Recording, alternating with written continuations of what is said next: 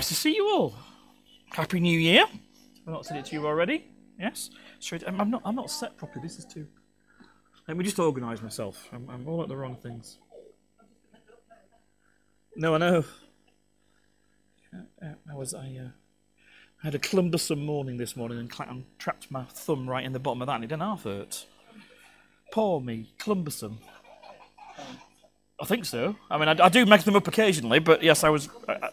No, maybe you're right. Actually, maybe I have just made that up. You're probably clumsy. No, cumbersome. You can be cumbersome, can't you? Yeah. Anyway, enough discussions of that word. Right? I like it when you're all in a rowdy mood. It's good fun when people interrupt. I enjoy that. It's always good. Anyway, so it's our first Sunday like this of the new year. So it's nice to have you all together. Some things don't change. It's a new year, but it doesn't mean no jokes, because that would be awful. And we know that. I've just heard the police have arrested the world tongue twister. They've arrested the world tongue twisting champion. He's going to be given a very tough sentence.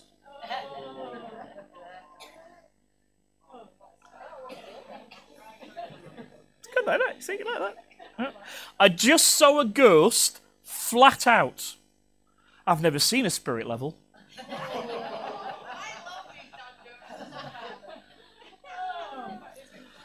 I know. I didn't say we were going to get any better, did I? So, although John's having a break now after his Advent joke. Have you? All right. No, I haven't looked. Were you at it again today? No. Okay. I do think we're going to have a joke group and a prayer group, because sometimes. Or you could joke about the prayers. No, let's not do that. Anyways. Okay. So, I'll pray about the joke. Yeah. I'll pray about the jokers. That would be. Because they need a lot of help, believe me. Yes. Anyway. So often what would happen? Well, that's interesting. Stopped, didn't it? The buzzer stopped. Stopped, hasn't it? Is it? Can you hear it now? Can you hear a buzz now? Yeah. Yeah, it's when the computer's on. Anyway, sorry. We've just had an immediate answer to prayer. It's when the computer's on. No, it's when it's turned on in the PA. That's when it's buzzing. Oh. Come on, I'm really pleased by it. You're like, what is going on about? But I'm really pleased. Anyway, the first Sunday of 2023, and often what happens, I know what will happen in lots of churches, either last week, for those who were daft enough to do a service on New Year's Day, because we didn't, so we could have family life and everything like that.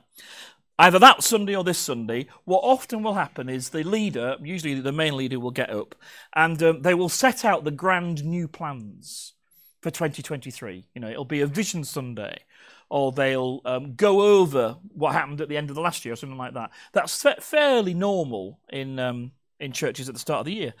But we're not that big on tradition, are we? We don't really do a lot of tradition, because I remember an old tutor of mine had a wonderful sentence. He said, tradition can be institutionalized wisdom, or it can be error in its old age. And I thought, I like that. It can be error in its old age. Anyway, we have a vision. It's this. In case you don't know, it's a blank screen apparently, but it's this. We encourage skill and release bringers of the kingdom of God. Did you know that? Did you know that's the vision of the church? You all look surprised, so I guess not, but it's on the website. We have said it before. We're not about building up a church. We're not necessarily about doing lots of church ministry stuff. We're not about big ministries. We're about big people who can then go and minister wherever they are, in their workplace, in their neighbourhoods, with their families, with their friends. That's our vision. And we have a set of values to help us do that. And you all know all the values, don't you? Some of them. Yeah.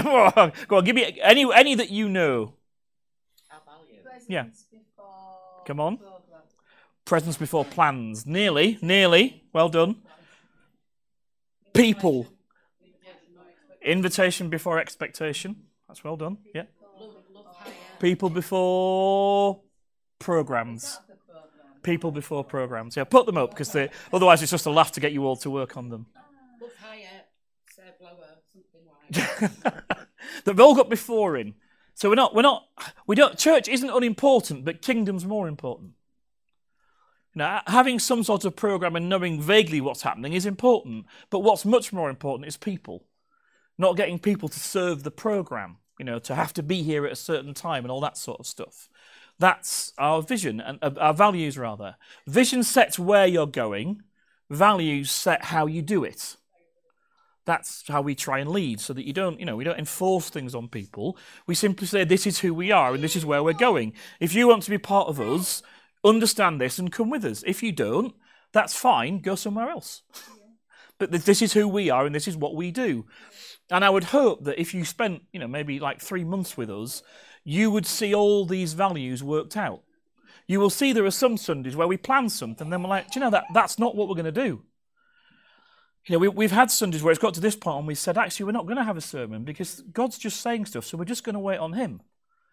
Because it's more important to let him rule than it is to follow a program. And the way that we try and do church so that we don't always do this, we meet and we have food and we get to know each other and we have relationships, because family is more important than formality.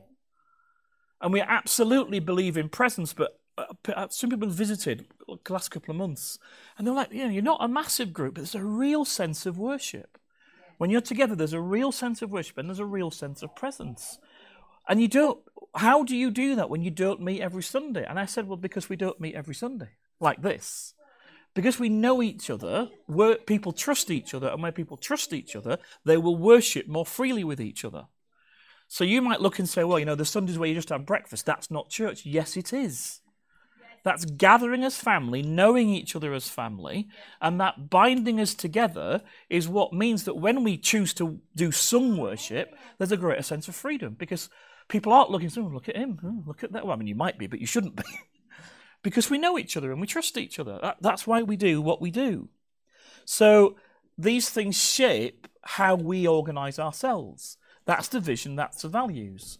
And that hasn't changed. So unless God suddenly turns up and gives one of us a whole different way of doing things, we're going to keep doing this. And I get a little bit nervous when it's down to sort of, the main leader or whatever, to sort of say, this is what the Lord has said for 2023. Because, as we just demonstrated, we should all be doing that. Yeah. I'm far more bothered about that. I'm far more bothered about keeping the words that we just shared and then pressing into those than me getting up or Liz getting up and saying, the Lord has said, let's do this. Because we believe God speaks to all of us. So I'm not going to give you some grand new vision statement for 2023. We are who we are and we do what we do. But we are going to keep working on what we started to work on probably from about halfway through the year last year, which is talking about, we talked about our vision and our values. That's what we believe. But what about how we behave? How should we be as a people together so that when somebody meets somebody from Celebrate Church, they're like, oh, I can tell you're from Celebrate Church because you are like this. And I talked about being joyful, about being generous, about being thankful, and ingraining those values into us. Because we want to represent Jesus, don't we? Yeah. That's what we want to be about. Not like some sales rep, not like Les used to do, or like I used to do, turning up on the door with your bunch of cables, as Les did, or computer systems, like I used to do, driving thousands of miles a year, which was always great fun. We want to represent Jesus. We want it to be that when people meet with us, they meet with him. Yeah. That's the plan. That's why we don't do lots of ministry things as a big church. The point is, you are to be the ministry of the church where you are, by representing Jesus. Not just in what you believe, but in how you behave. So that when people look at you, they see him. That's our call. That's what we want to be about. And I started to say something towards the end of last year. If we want to do what Jesus did, we need to do what Jesus did. That's right. In terms of looking at his life pattern, how he lived his life. And we started talking about saying, how do we do discipleship? And discipleship can be an interesting word because people think, well, that's just that group of 12 hairy blokes sat around the table in that very bad, unrepresentative picture of Da Vinci or whatever. So let's use a different word, and we came up with the word apprentices. Because an apprentice is somebody who learns from a master. If Colin's on holiday this week, but if he was here, he would tell you how he was an apprentice carpenter.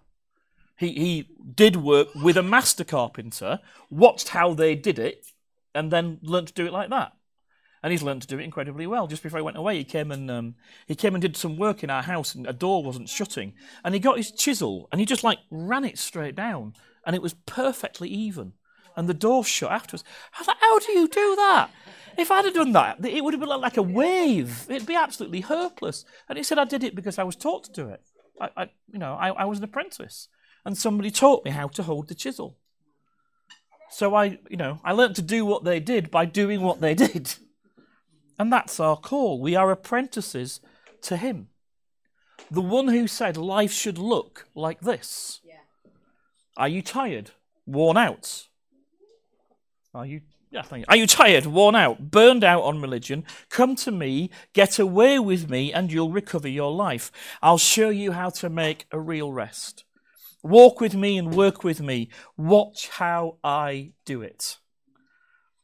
Learn the unforced rhythms of grace. I won't lay anything heavy or ill-fitting on you. Keep company with me, and you'll learn to live freely and lightly.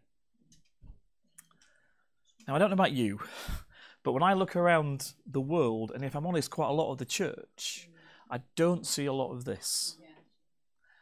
I see a lot of people who are frazzled, who are finding life a pressure rather than a joy, and for whom church, in all honesty, is another day of work. Not just for those who are up the front preaching or leading or whatever else, but because there's kids' work to be done, and there's this to be done, and there's that to be organised, and everything else. And then we have the joy of technology that's meant to free us and actually has just enslaved us to spend half our lives looking at shiny little devices in our hands. Liz and I went to see a film last night. It was a really, really good film, actually. We went to see a film called A Man Called Otto. Brilliant. Really, really enjoyed it. But right before it, they played this video, basically asking people to shut up. But really what it was saying was, put your phone away. And it did this thing about, stories bind us together. And then it showed you this family who, one of them was walking around with an iPad, and one of them was watching a film on a phone, and one of them had a phone in a stand with headphones in. And the voice said, not like that. Not like that.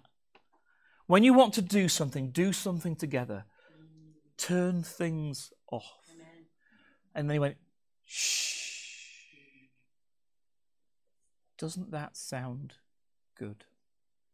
Now imagine 2 hours of that. No interruption. No disturbance. Just you together watching this film. Put your phones away. Don't talk. Don't rustle your crisp packet. Just be still and be together. That was an advert for a film. Well, it was an advert about how to behave in the cinema. And I thought, man, what has the state of how we live got to where they have to say, shh, put your phone away. Be quiet. Don't rattle your crisp packet. Just be here and be present. Because we have got so bad at that. And that's why we started talking about silence and solitude. Not a quiet time, not reading your Bible, actually sitting and being silent. And simply being with him, not doing something for him, not doing something to him, simply sitting and being quiet. And I actually think one of the things I want us to do in the new year is I want us to add, when we have testimony times, I want us to add into that stories of silence. When we actually start sharing, I went into a room or I went here and I just sat and this is what happened. Because that's how we'll encourage each other as we start sharing. And I've already got some. But I'd love us to start thinking about that. This is what happened when I did that. Because learning to behave in a different way. And then I started to introduce a theme and said we're going to dig into this a little bit more. And the theme was Sabbath. Sabbath. The practice of Sabbath. Or, if you like, the practice of stopping. Because that's what the word means. Sabbath means Shabbat in Hebrew. It's actually Shabbat. It means to stop. Or, in some translations, it can mean to delight. Well, it's very hard to delight if you don't stop. So the two are connected. A day to be different. A day that is different. And I said, we're going to come and we're going to do some work in the Bible about the biblical roots of Sabbath. So that when we understand the principle, then we can start thinking about the practice. And whether there's some things that we need to ask ourselves about who we are and how we live that might mean we need to change some things. Because if we want to do what Jesus did, we need to do what Jesus did. So today, I'm not going to give you much application, if any. I mean, you've probably had all the application already. I'm going to Bible nerd out on you. So I hope you enjoy that. Yep. Tough, I've got the mic and I'm doing it anyway. But we're going to do a lot of work in the Bible, and I'm not trying to do really any application today. I think that will come, maybe not even next time, because I think the next time I speak I want to do some more stuff on the biblical principles of Sabbath, and then I want to do a sermon that will be about, okay, so now we know the principles, what should we start doing in practice? So we are going to be looking at the Bible together. And you're going to be doing a bit of work with me, and we're going to be doing some word study stuff. And it might, some of you will be like, oh, cool, I love it when Stuart does this. And some of you will be sat there thinking, oh, no, here we go. Nerdy man's at the front, and he's going to be doing Greek and Hebrew with us. And by the end of it, I'm going to be thinking, what on earth is he going on about? Tough luck, I've got the mic, so we get to do it. Anyway. So I want to start building a biblical framework. Yay, I hear you say. Yay. Nobody on this side. Don't you yawn at me, Viv, I saw you.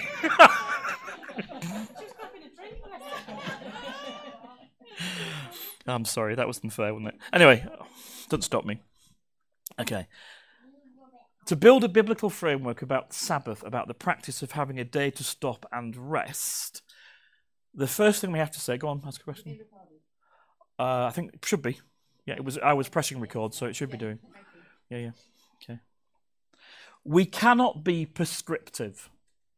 Any teaching that you're going to do in the New Testament time, talking about Sabbath, cannot be, you must do this, and you must do it on this day, and you must not do that, because Paul writes very clearly in Romans and in Philippians and Colossians and Galatians, and says, stop being so rule-based. You can't live like that. Yeah. Any of you who did that Romans series with me, I said that's the point. He gets to Romans 12, and he says, offer yourselves as a living sacrifice, holy and acceptable to God. For this is your offering to God. And then he spends the next 2 chapters spelling out all the ways that's meant to work. And one of the ways he specifically talks about is saying, don't lord it over each other by walking around saying, I take the Sabbath and you don't. I'm better than you, you're rubbish. He deliberately, don't live like that. And when he writes to the Galatians, he lays into them and says, you foolish Galatians, who has bewitched you that you've gone back to rule-taking, when it's not about rules, it's all about relationship. So it can't be, if any of us start getting up and saying, you must do this, and that, we cannot do that about the Sabbath. And I've got to be honest and say, there is a lot of New Testament, not a lot, there's some New Testament thinkers who would say the whole idea of Sabbath has been replaced because Jesus is our rest. I can see the point, but Jesus kept the Sabbath. Yeah. I mean, Jesus also kept Jewish food rules, and we don't do that. I like pork, and I had bacon yesterday, and I'm going to have it again. So there are some things we do enculturalize, if you like. But I do think the practice of resting, because the early church did it as well. So we've got to learn to live from relationships, not rules. Somebody thinking about the Sabbath said this. Dorothy Sayers once argued that the most legalistic Sabbath keepers have added to thou shalt not work by saying, and thou shalt not have any fun either. And it's certainly not meant to be like that. we can't be legalistic. That would be to be unbiblical. But the Bible is also clear that taking time to stop, to rest, to worship, to not labour, even though work is part of God's plan, happens before the fall, work matters, but to have a day where we don't work, a day that is different, is biblical. I think when we look into the pattern of Scripture, we see it time and time again. And Jesus did it. Yes, we know he attacked the Pharisees when they made it all legalistic, but he didn't say, "Oh, stuff you, I'm not going to do it," because he did.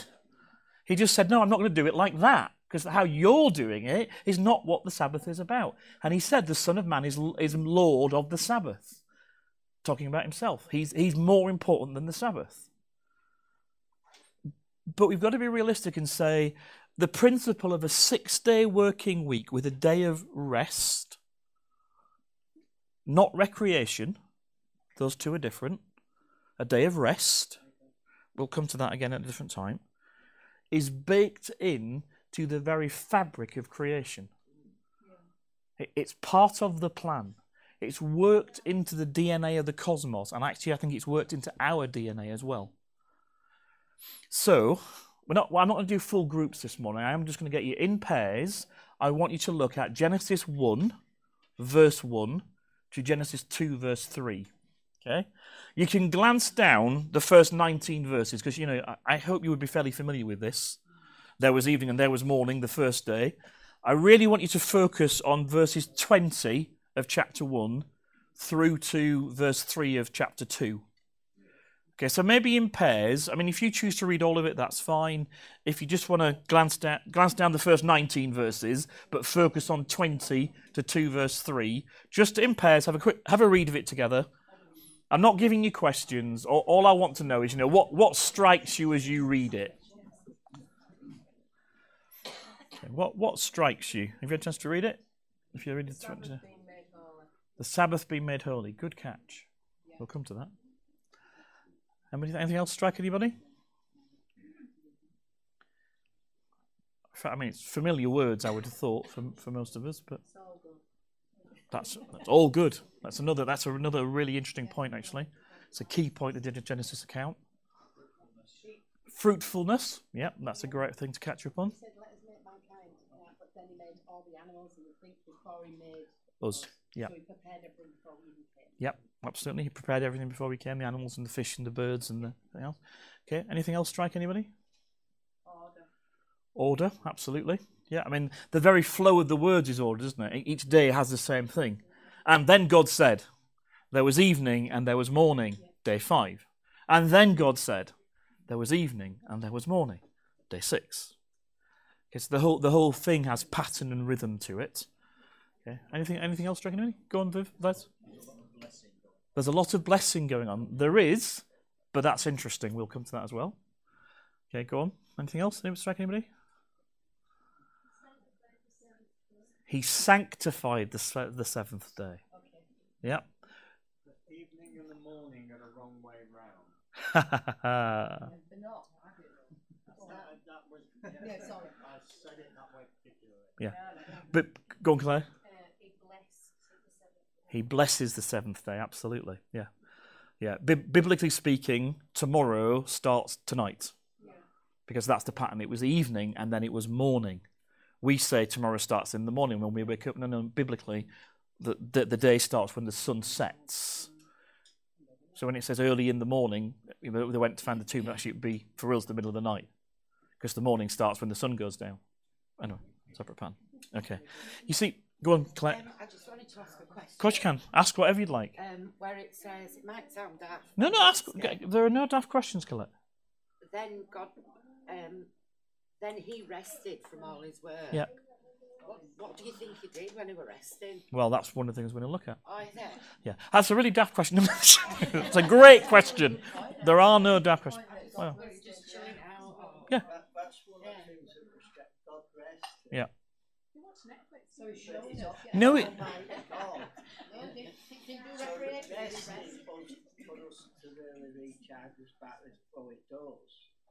It must be so, because God doesn't have to recharge. No. God doesn't have to recharge his batteries. He must have enjoyed the rest. No. He enjoyed a rest. He doesn't need a rest, but he can enjoy a rest. You see, this passage, once we stop arguing, go on, Evelyn, go on. He laid down a pattern. Absolutely. Yeah. Right, well, that's the sermon done because you've got all the points, so let's go. No, I want to dig in them a little bit more. See, once we stop treating this like a paleontologist DIY manual and stop arguing over, did God really make the world in 6 days and did that pattern make sense? I think he did. I think the word day doesn't mean day, it means eon, it means period of time. It sets out a perfect pattern, that's the point. It's not aimed to be how the world is made, it's why was the world made. That's really the question it's trying to answer. And remember, there are truths which are historical truths. Hitler lived. But then there are truths that are poetic truth, mystical truth, things that are true because they mean something, and their very meaning is beyond our words and our description. Read Shakespeare if you're a geek like me.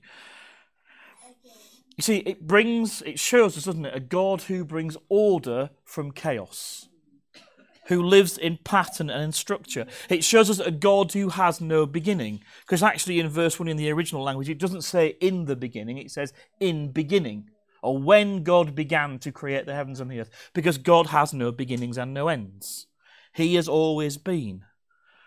It shows us that a God for whom the whole of creation is his temple. Because the structure is laid out to suggest that a temple is being built, because that's what a lot of other creation accounts had, and then you put, the typical pattern would be you built a temple, and then you put an idol, a statue, to represent the God in the temple. Well, what God does is he makes the world, and then he puts image bearers in the middle of it, us. So the whole universe is God's, and as Deborah picked up on, it's good. All of it's good. Hebraic understanding is that the whole of creation is good. And that's really, really important. Because most of us are infected with Greek thinking that says matter is bad and spirit is good. No. There's no such understanding in Scripture. The world is good. It's made by God and it bears his imprint. Has it been flawed? Yes. But if I got the Mona Lisa and smeared paint all over it, it's still the Mona Lisa. It's got paint on top of it, but it's still the Mona Lisa. It's still as good as it ever was underneath. Well, that's the same for creation. Is it marred by us? Yes, but it's good because God declares that it's good. The Genesis passage gives us a picture of a God who is bigger and better than we can think, dream, or imagine. And actually, most theologians would say to you that it's probably written about 500 years before Jesus is born, probably while the Jewish people are in exile. And they're surrounded by all these other stories that are trying to tell them how the world came to be. And Genesis is written to say, no, that's not how it is. The God that we worship, Yahweh, the God of all gods, the Lord of all lords, this is how the world was. This is why the world was made, for his glory. And actually, it's written to have a go at lots of other creation myths that they would have been surrounded by. Because in other creation myths, the sun and the moon are really important. If you were to look on day 4, which I didn't get you to look at in detail, unless you've got a naff translation, and some of them are naff and have got this wrong, it never uses the word for sun and moon. It says the big light and the little light. Because the writers are saying, you lot, if you want, can go and worship the sun and the moon. They're not important. It's simply a big light and a little light that God turns on and turns off whenever he wants. So your gods are this big. My God is this big. You can think what you like, but let me tell you what really happens. So it's an attack. One theologian describes it as a polemic. A polemic is a planned and vitriolic attack on another argument. It's when you plan to take somebody's argument out from underneath them by taking their legs out. But that's what the Genesis account is written to do. And there's all sorts of things in it, because in the other accounts, what often happens is one supposed God kills another, and then he makes the world out of the dead body of the person he's just killed. Eh? No. The Jewish people say, no, the world comes out of God's command. He doesn't need anything else. He doesn't need some other leftover matter. He makes matter by speaking. This is much more important. So there's all sorts of theology crammed in here that we often miss. It's meant to tell us something about God. A God who brings order from chaos. A God who believes in pattern and structure. A God who creates everything out of nothing by speaking. A God who makes everything good, not flawed, good. And then there at the end, day 7. God has made everything. And then we're told twice, actually, he rests. In the Hebrew, once in 2 verse 2, my love, he yavish botted, which means he stopped. And then in 2 verse 3, he shabbated, which we say Shabbat, Sabbath. Says it twice. One means to not do anything else. One means to rest.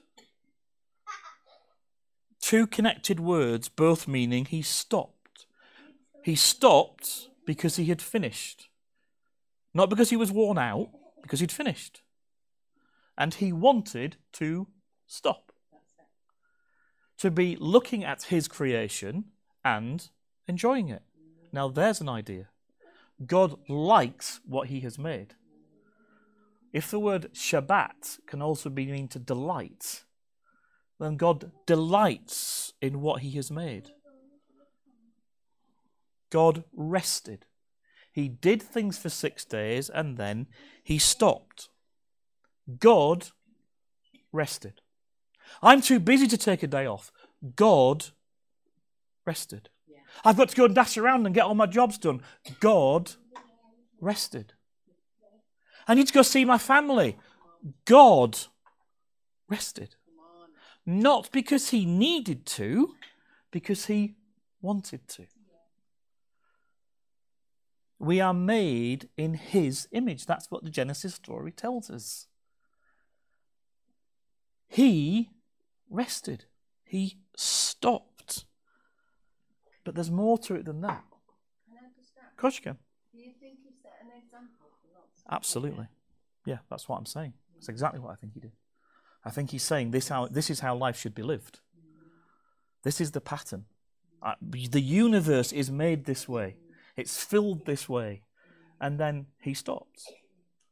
Not because he has to, because he wants to. He doesn't need to rest. He's God. He has everything. You know, that's one of the amazing things in here. God doesn't make something because he needs to. He makes us because he wants to. We are created out of an overflow of love. That's an amazing thought. Which means we're good. We come from love. What would you say is the pinnacle of God's creation? What's the high point? By looking through it, us. Yeah? Why would you say that? Because we're in his image. Yeah, that's often what we would have been taught. Yeah. And if he made everything for us, absolutely. Yeah. Anything else? In all the other days, it's good. When we get made, it's very good. Yeah? It's fairly reasonable, people would say. However, actually, there's a little bit of textual interest that makes another point. If you were to look at Genesis 2:2-3, in Hebrew, there are 3 sentences, each of 7 words. Anybody know what the number 7 means biblically? Thank you. Completion or perfection. Yeah? In the middle word of each of those 3-day sentences, in Genesis 2:2-3, is the word for the 7th day. So in the middle of perfection is rest.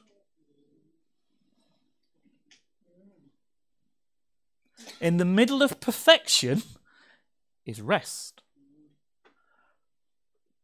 We, are not the pinnacle of God's creation. Sabbath is. That's how that's laid out to tell us. Yeah. 3 sentences of 7 words. 7 is the number for perfection and completion. And in the middle of those sentences is the word for the 7th day. We are incredibly valuable in creation, but the culmination, the pinnacle of creation, is the day of rest. But that's made for us as well. Of course it's made for us. So why is it taking place of us? Oh, well. It's like- No, it's not taking place of us. Are you God's favourite? Yeah. Am I God's favourite? Is Dan God's favourite? Is John God's favourite? You're human. We can't all be your favourite, can we? But God can do it. Can God have us as incredibly important and have the Sabbath as incredibly? Yes, He can. Yeah, but you're saying it's above us. You're thinking in terms of status. I'm talking in terms of standing. Yeah, linear in terms of what is the emphasis? What's the emphasis that the writer wants us to gather? That the seventh day is the icing on top of the cake. Are we the cake? Yes, I think we are. Go on. Is he saying that the Sabbath is very good? Is he saying Yes. that we're at our best? Does he say that? Well, let's look at that, shall we? Stuart, Yeah, go on. You see, I thought this might stir you up. Go on. is he saying that we're at our best? At rest. Ah, well. In the middle of rest. I love the fact that you're all thinking and digging around. Okay. That's that pivotal. All right. Let's come to this then. I was going to do this in a minute. What's the first thing that Adam and Eve get to do? Nothing. They're made at the end of day 6, aren't they? After all the creatures on the land are made, yes, and then we're made. What's the first thing they do? Nothing. Because they go straight from the end of day 6, there was morning, evening, and there was morning, into day 7. We are made for rest. So, are we important? Absolutely. But what are we made for? We're made to rest. Who else is resting on the 7th day? He is. So we are made to rest in Him. We are made to delight in Him. That's what we're here for. What is the chief aim of man? The Westminster Confession said. To glorify God and to enjoy Him forever. I thought I might rattle a few cages. You see, I've been saying this a lot recently to people. If you want to get a really good understanding of Scripture, understand Scripture is not principally about you. It's principally about Him. That's good. Thank you. It does actually put it into better perspective for me. It's about restoring us with him, isn't it? Yeah. Wow. It's saying this is our most natural place. This is how we were made. Do you know that one of the things that unites all cultures around the world, a 7-day pattern? Yeah. Muslims do it, Friday. Buddhists do it. Jews do it. Christians do it. All the major faiths. The whole world does it. Because it's baked into creation. It's how we're meant to be. Go on. You were going to ask a question, Bessie? Go on. I've got a question, or more like a suggested thought, just something I'm trying to. Yeah, go on. Go on. So thinking of this, this pattern that God has set, is it possible that our inability to rest in the way that God designed it affects the goodness of the work that we actually produce? Oh, now there's a thought. Do you know what I mean? Like he did the work and it was good, and he rested, and there's something cohesive about that. So Yeah.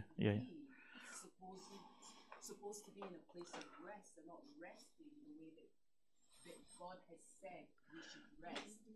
Does that then affect the work, the way that we work, or the quality of the work that we're able to produce? I'm sure it does, purely practically. Theologically, I would say that what we do can never be perfect, because we're not perfect and He is, and that's not what it's about anyway. I think what the pattern does, it impacts us and makes us less than we should be. And that matters to him. I'm not sure the quality of our work is the main aim. The point is it's bad for us. And he wants us to be all that we can because we're meant to be delighting in him. And it's hard to... we are recording. It's hard to delight in something when you're knackered. I'm sorry to be blunt, but it is, isn't it? When you're exhausted, it's hard to delight in anything. You know, when I've had before, now I've got another one now. But in November, I had a chest infection, and I hadn't slept for a variety of reasons, and it was hard to find joy in anything. So I used to use this picture of when the kids were young, I would say, "Who wants to come and help me wash the car?" And they would come and help me wash the car. By the end of it was often dirtier than when we started out. The point, I didn't want them to wash the car. I wanted them to do something with me. I don't need them to wash the car. The best way for me to wash the car is to do it by myself, because I'll do it right. God doesn't need us. He wants us. He wants our company. He wants our time. He wants us at our best. Well, having a period of rest is the point of that. I said to you, it's baked into the pattern and it's uniformly done. Apart from, in 1793, France, and there's so many comments I could make, but I'm not going to do, I'm going to be good, in an effort to improve human productivity, de-Christianized the calendar by modifying the 7-day week to a 10-day week. New calendars were invented, new clocks were invented to reflect the revised week. Suicide rates skyrocketed, people burned out, and production decreased.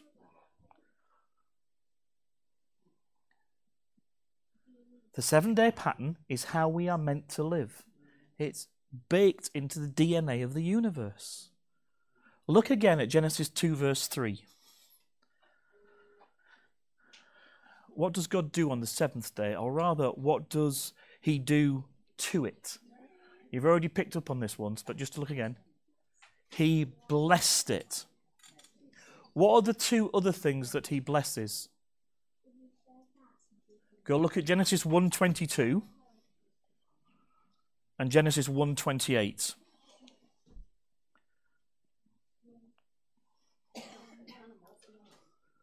Yep, he does.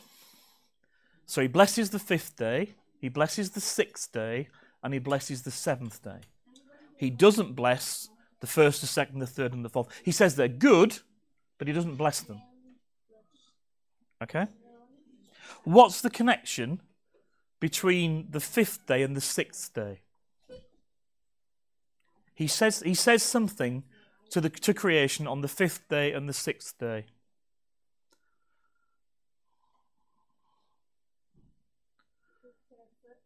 I'm sorry? They both bear fruit. Absolutely. Yeah. He says to them, be fruitful and increase. He says it to all the stuff in the sea and all the stuff in the sky, and then he says it to all the stuff on the land, including us. Be fruitful and multiply. Be fruitful and increase.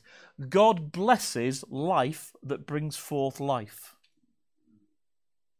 So he blesses the 5th day, he blesses the 6th day, and he blesses the 7th day. Because the 7th day brings forth life. Because we get life when we rest. Resting produces and multiplies. It regenerates us. You've already picked up on it. What's the only day that God says is holy and that he sanctifies? The 7th day.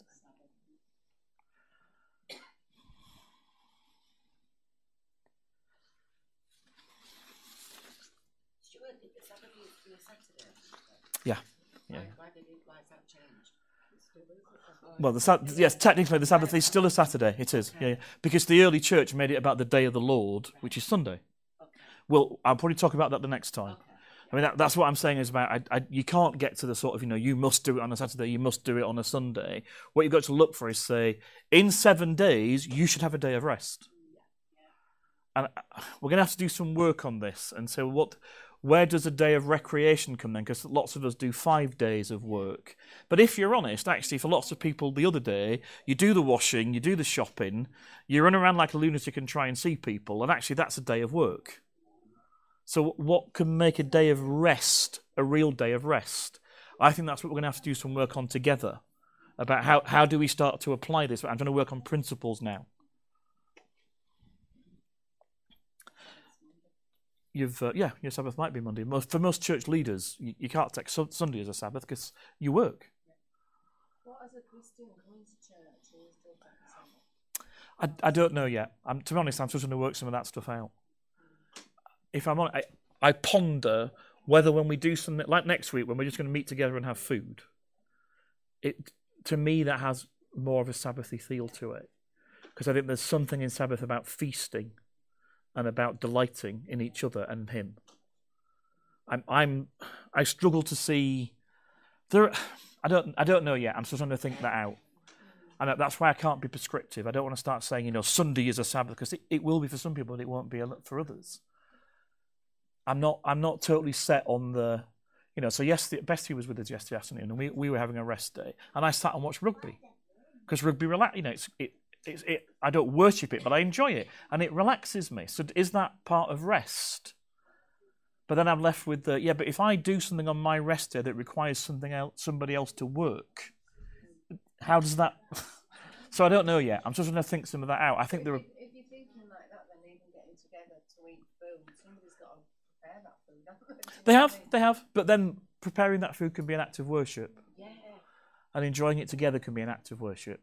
That's what I'm saying, is you can't get, because that's the whole, the I think it's a mindset. I think there are some practices that we can learn about slowing down, I said something last time about not wanting, not working, and not worrying.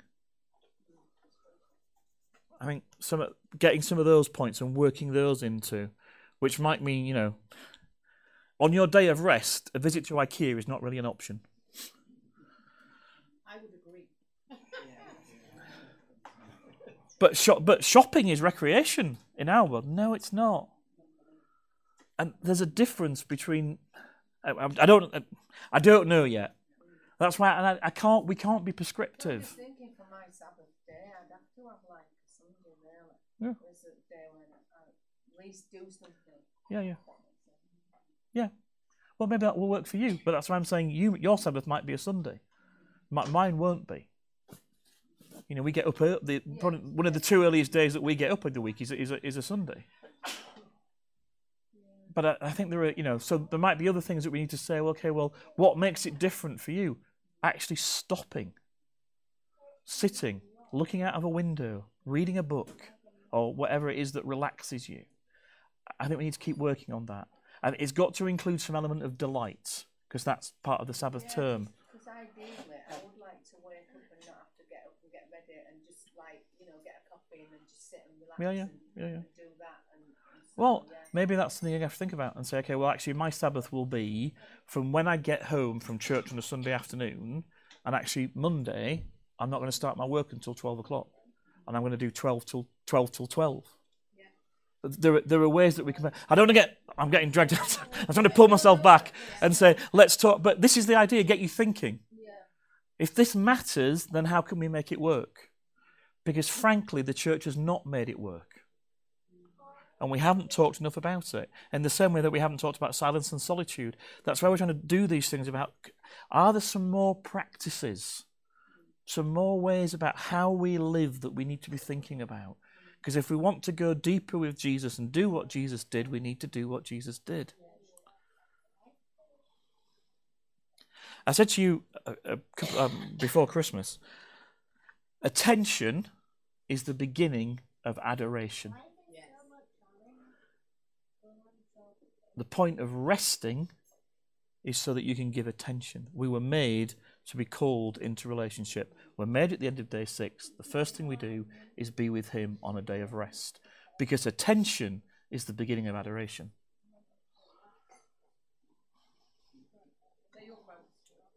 No, it's Mother Teresa. I think it was Mother Teresa. I wanted to raise questions, get you thinking about it. Go on, Colette. I'll ask you a question. Go on. If I can be clear. Don't worry. So, rest Mhm. brings attention, Gives the opportunity for attention. adoration. Yeah. My point was that where's God happiest? Is it when we're rested in Him or delighting in Him?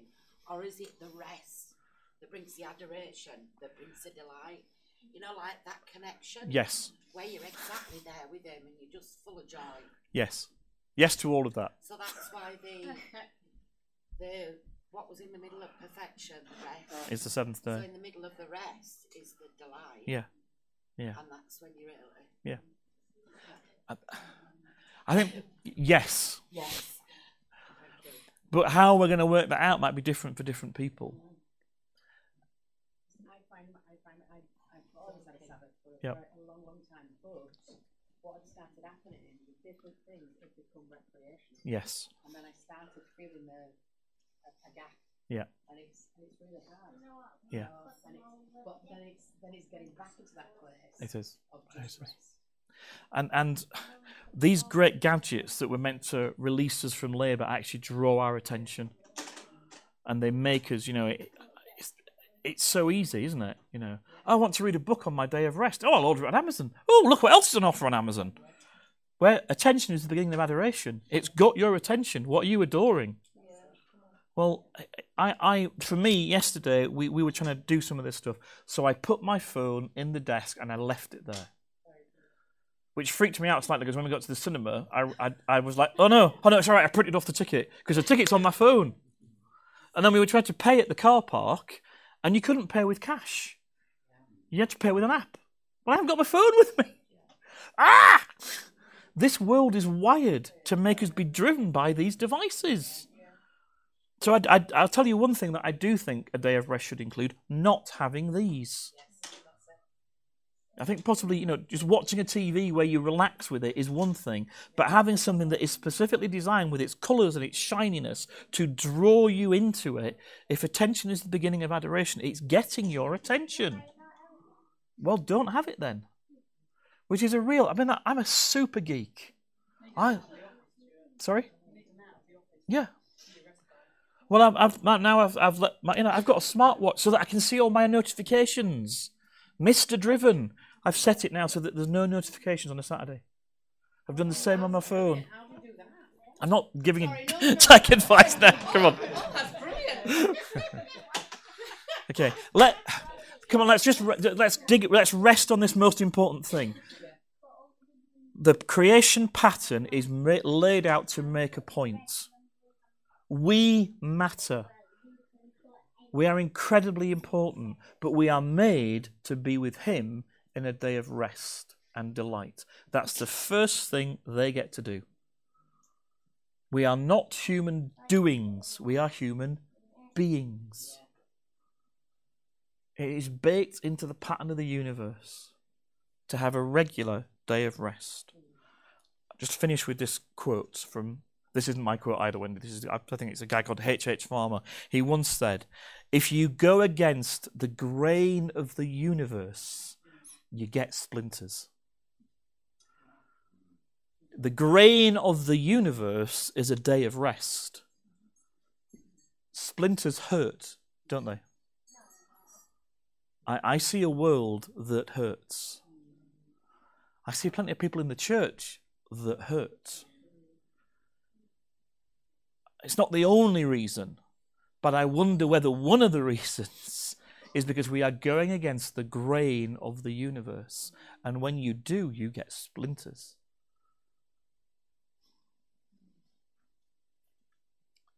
Sabbath matters. We can't be prescriptive. We can't tell you when you should do it or how you should do it. We can make some suggestions and we'll do that.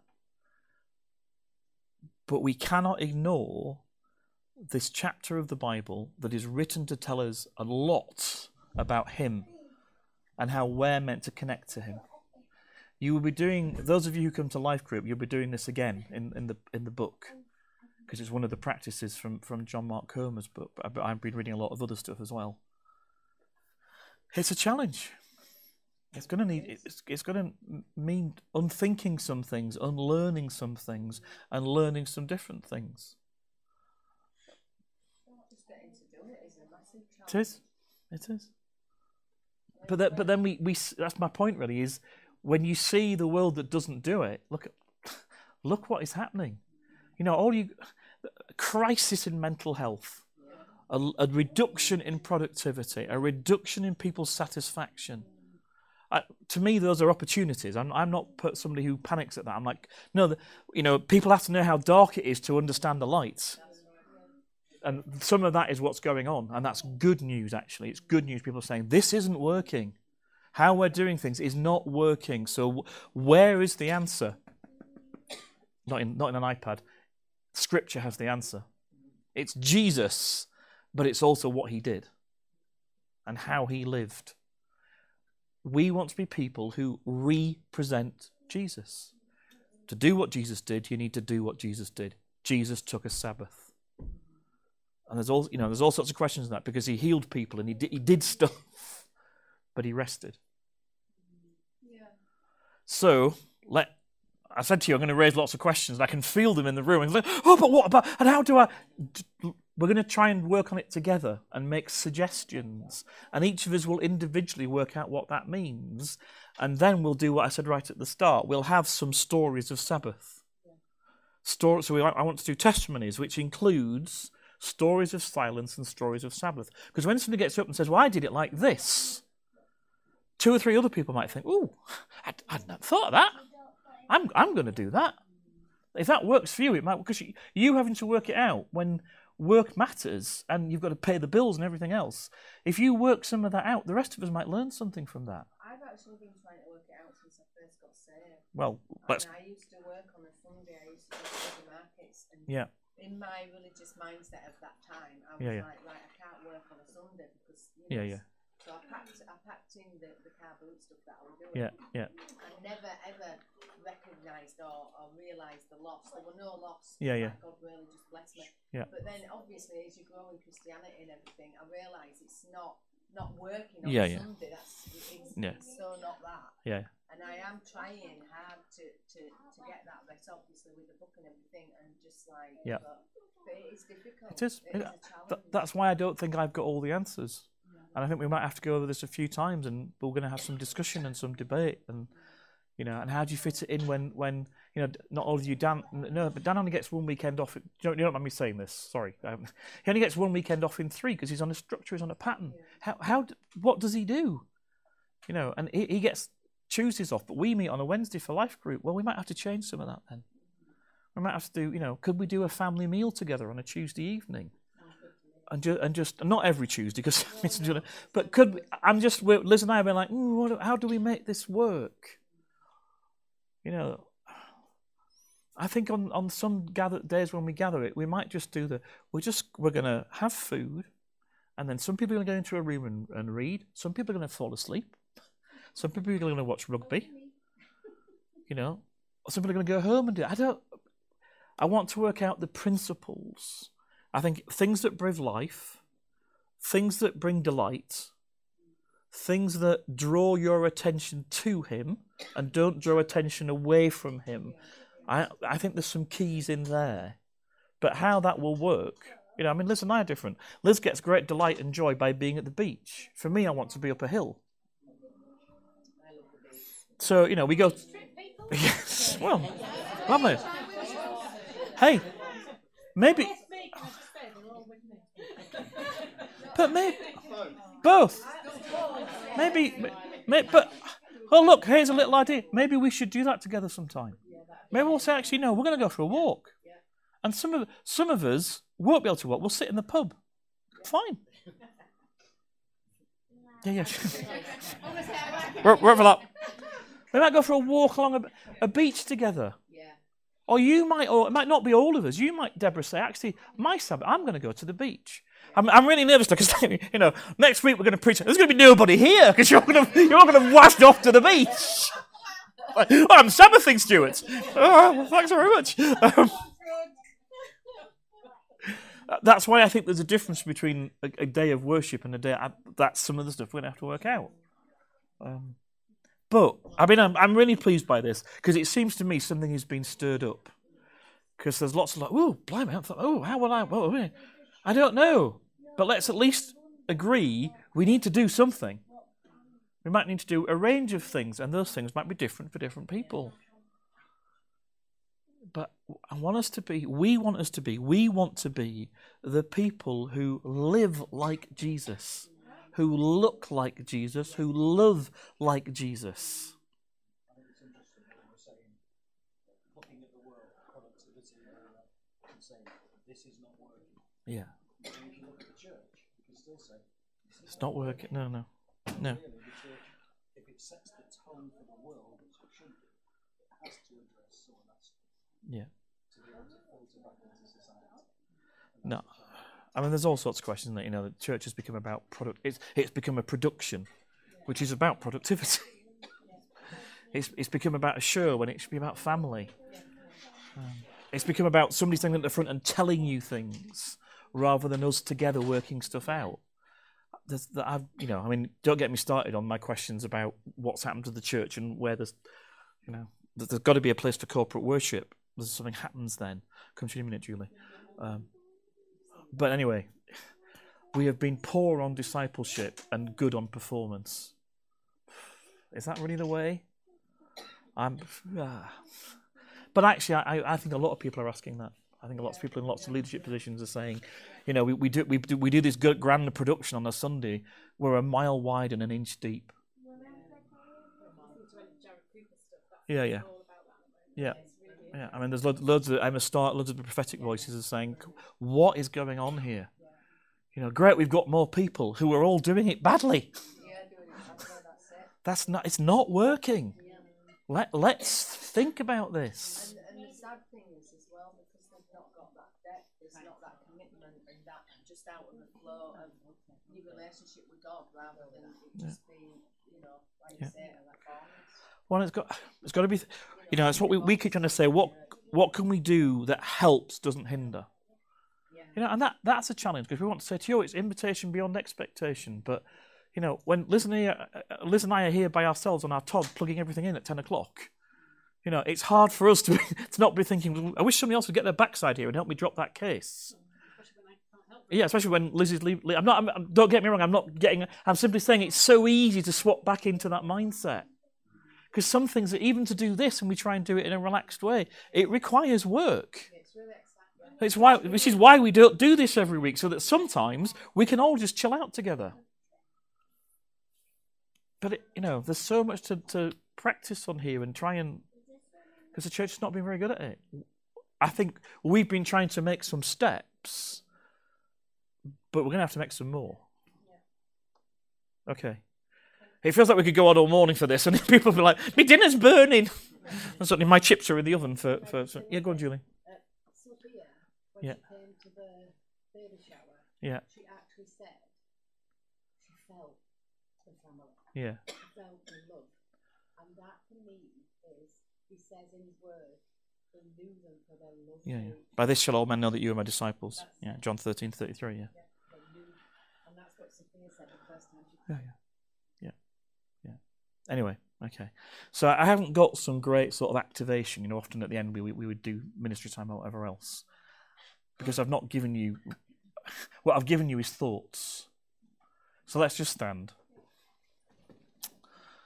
Yeah, okay. Lord, you sanctified and blessed only the seventh day. You blessed other days, but you sanctified and blessed only the seventh day.